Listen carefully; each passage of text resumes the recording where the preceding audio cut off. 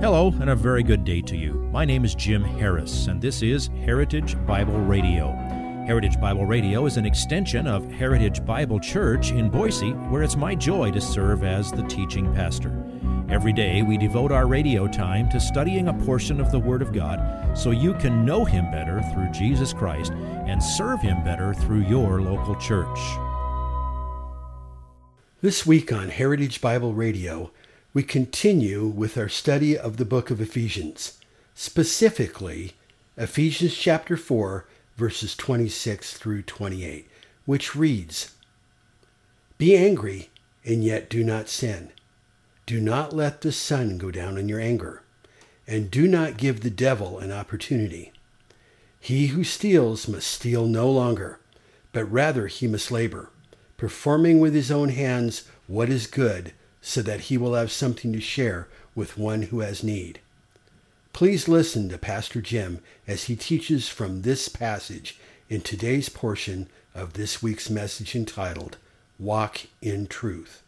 I talked to a man many years ago. I was just getting started in ministry, and a guy came up to me after church one day and said, I want to tell you what happened to me this week.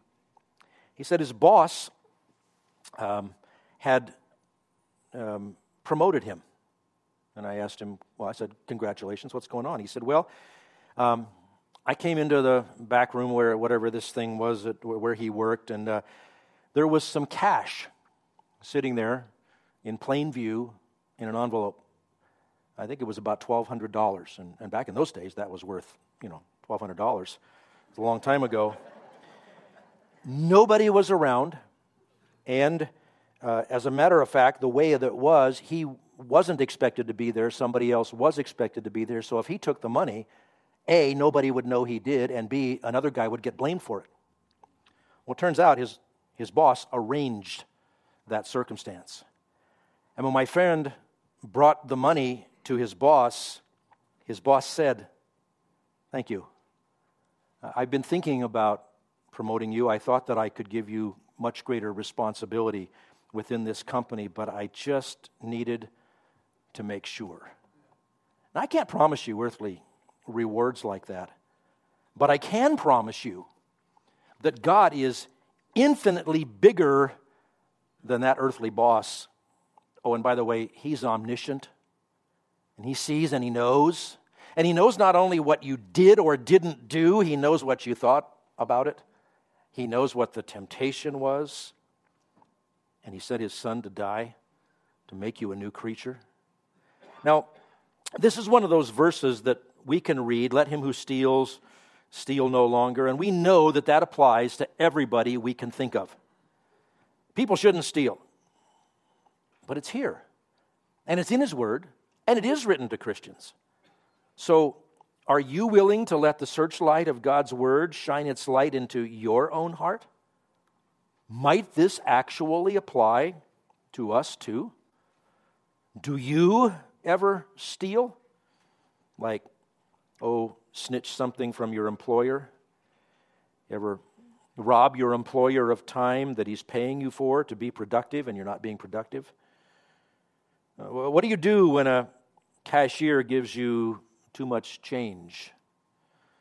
How much effort do you put into finding the owner of a lost item? Are your ethics the same when no one of the human ilk is looking? Now, this passage presents an alternative to stealing.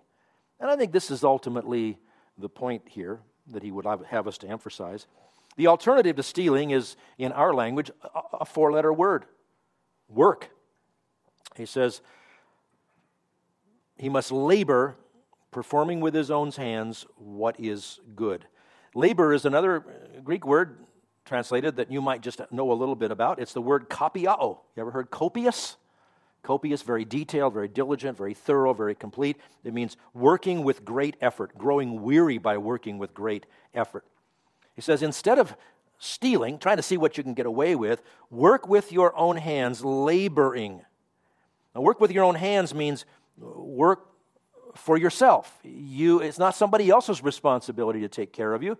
It's your responsibility to take care of you, or your responsibility to take care of your family.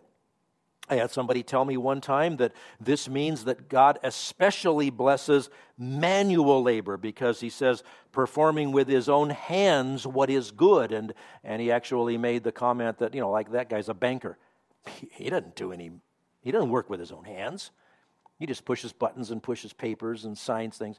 No, the emphasis is his own hands. You are responsible to labor in order to take care of you and those for whom you are responsible. Doing it is not a matter of whether it's physical labor, it's doing what is good, honest, productive work. That's what's good. So that he will have something to share with one who has need. Now we're getting somewhere even further here. This is one of the reasons for working as a Christian. One reason for gainful employment for Christians is to be able to share with those who have legitimate needs. God blesses us so that he can use us to be a blessing to others. A very good reason why God multiplies some people's wealth is because they're really good at sharing it with other people, and they love doing it. I don't know about you, every time I read something about Ukraine, it breaks my heart, and I pay attention to what all the news I can find about what the Christians are doing in that, and every time I read the article, and there's always that box that says, click here to give now. That's part of why God has given us what we need, and even more than we need, so that we can share with someone who has a need. The standard is the same. Hard work with your own hands to take care of you and those for whom you are responsible, and in order to be able to share. You ever think of your job that way? God intends for it to be honest labor that benefits people, that you give your employer a solid 60 minutes for every hour you get paid, and he designs for you to be able to share with what he provides you. Now, it might be sending a lot to a place like Ukraine. It might be just taking care of a neighbor who has a need. It might be noticing that somebody in the body of Christ has a need, and you just quietly take care of it. That's his design. He's teaching us how to walk in truth. And as I said, that's 1, 2, and 3 of 7 commands, 7 imperatives in this passage. We'll see more later. It's going to get very personal in verses 29 through 32. Let me close with some encouragement and exhortation. It's from one of the bright lights of the latter half of the 20th century, in American evangelicalism. There was a conservative resurgence in the Southern Baptist Convention in the late 20th century, and one of the human leaders of that movement was Pastor Adrian Rogers. He spent the last 33 years of his ministry in Memphis, Tennessee. To be sure, Brother Rogers would be heartbroken at the current condition of the Southern Baptist Convention, to which he devoted so much of his ministry. He served as president for 3 terms there. But I ran across this, and it reminded me. I can hear the voice echoing in my head. I heard him preach from this passage in Ephesians.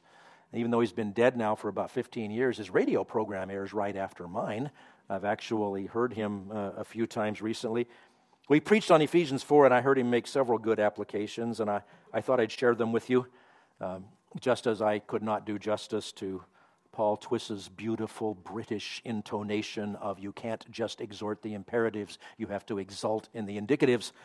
I can't give the right Southern twang to this, but be encouraged.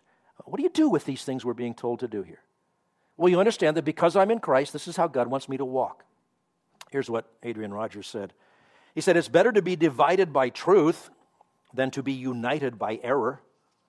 It's better to speak truth which hurts but then heals than to speak falsehood which soothes but then kills. It's better to be hated for telling the truth than to be loved for telling a lie. It's better to stand alone with the truth than to be with a multitude in a lie. It's better to succeed ultimately with the truth than to succeed temporarily or with a lie. And then remember about we belong to each other, we're members of each other. He tells this little story. If I found myself in a church which does not uncompromisingly preach the truth, I would saturate that place with my absence. Not like that. But someone answers, all my roots are in that church. Grandma is even buried in the cemetery behind the church. Well, I can promise you that with what Grandma knows now, she would get up and leave if she could. The point is, we belong to each other, and we are the people of the truth. Let's live that way, so we walk in a manner worthy of the calling with which we have been called. And let's pray. Father, thank you for your truth. Thank you for calling us to yourself through your Son. Thank you for these exhortations that remind us, not that this is how we curry favor with you in hopes of one day being redeemed. This is how we, through our lives, proclaim that we belong to you, that we are redeemed.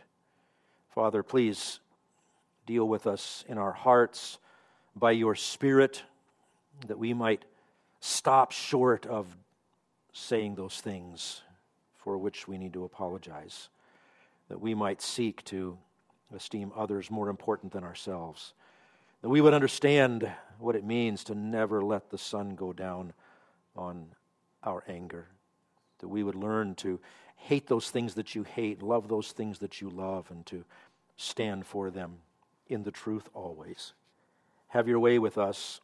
To those ends we pray. In Jesus' name, amen. If you would like this message on compact disc, let me know and we'll send it to you. You'll receive the entire message, not just the portion on today's program. You can order by phone at 353-4036 or by writing to us at 7071 West Emerald, Boise, Idaho, 83704, or on the internet at hbc-boise.org. Heritage Bible Radio needs your prayers and your financial support. Once again, you can reach us online at hbc-boise.org or by telephone at 353-4036 or by writing to us at 7071 West Emerald, Boise, Idaho, 83704. And if you need a church home here in the Treasure Valley, I hope you'll visit us any Sunday at 7071 West Emerald. For Heritage Bible Radio, I'm Jim Harris. See you next time. Bye-bye.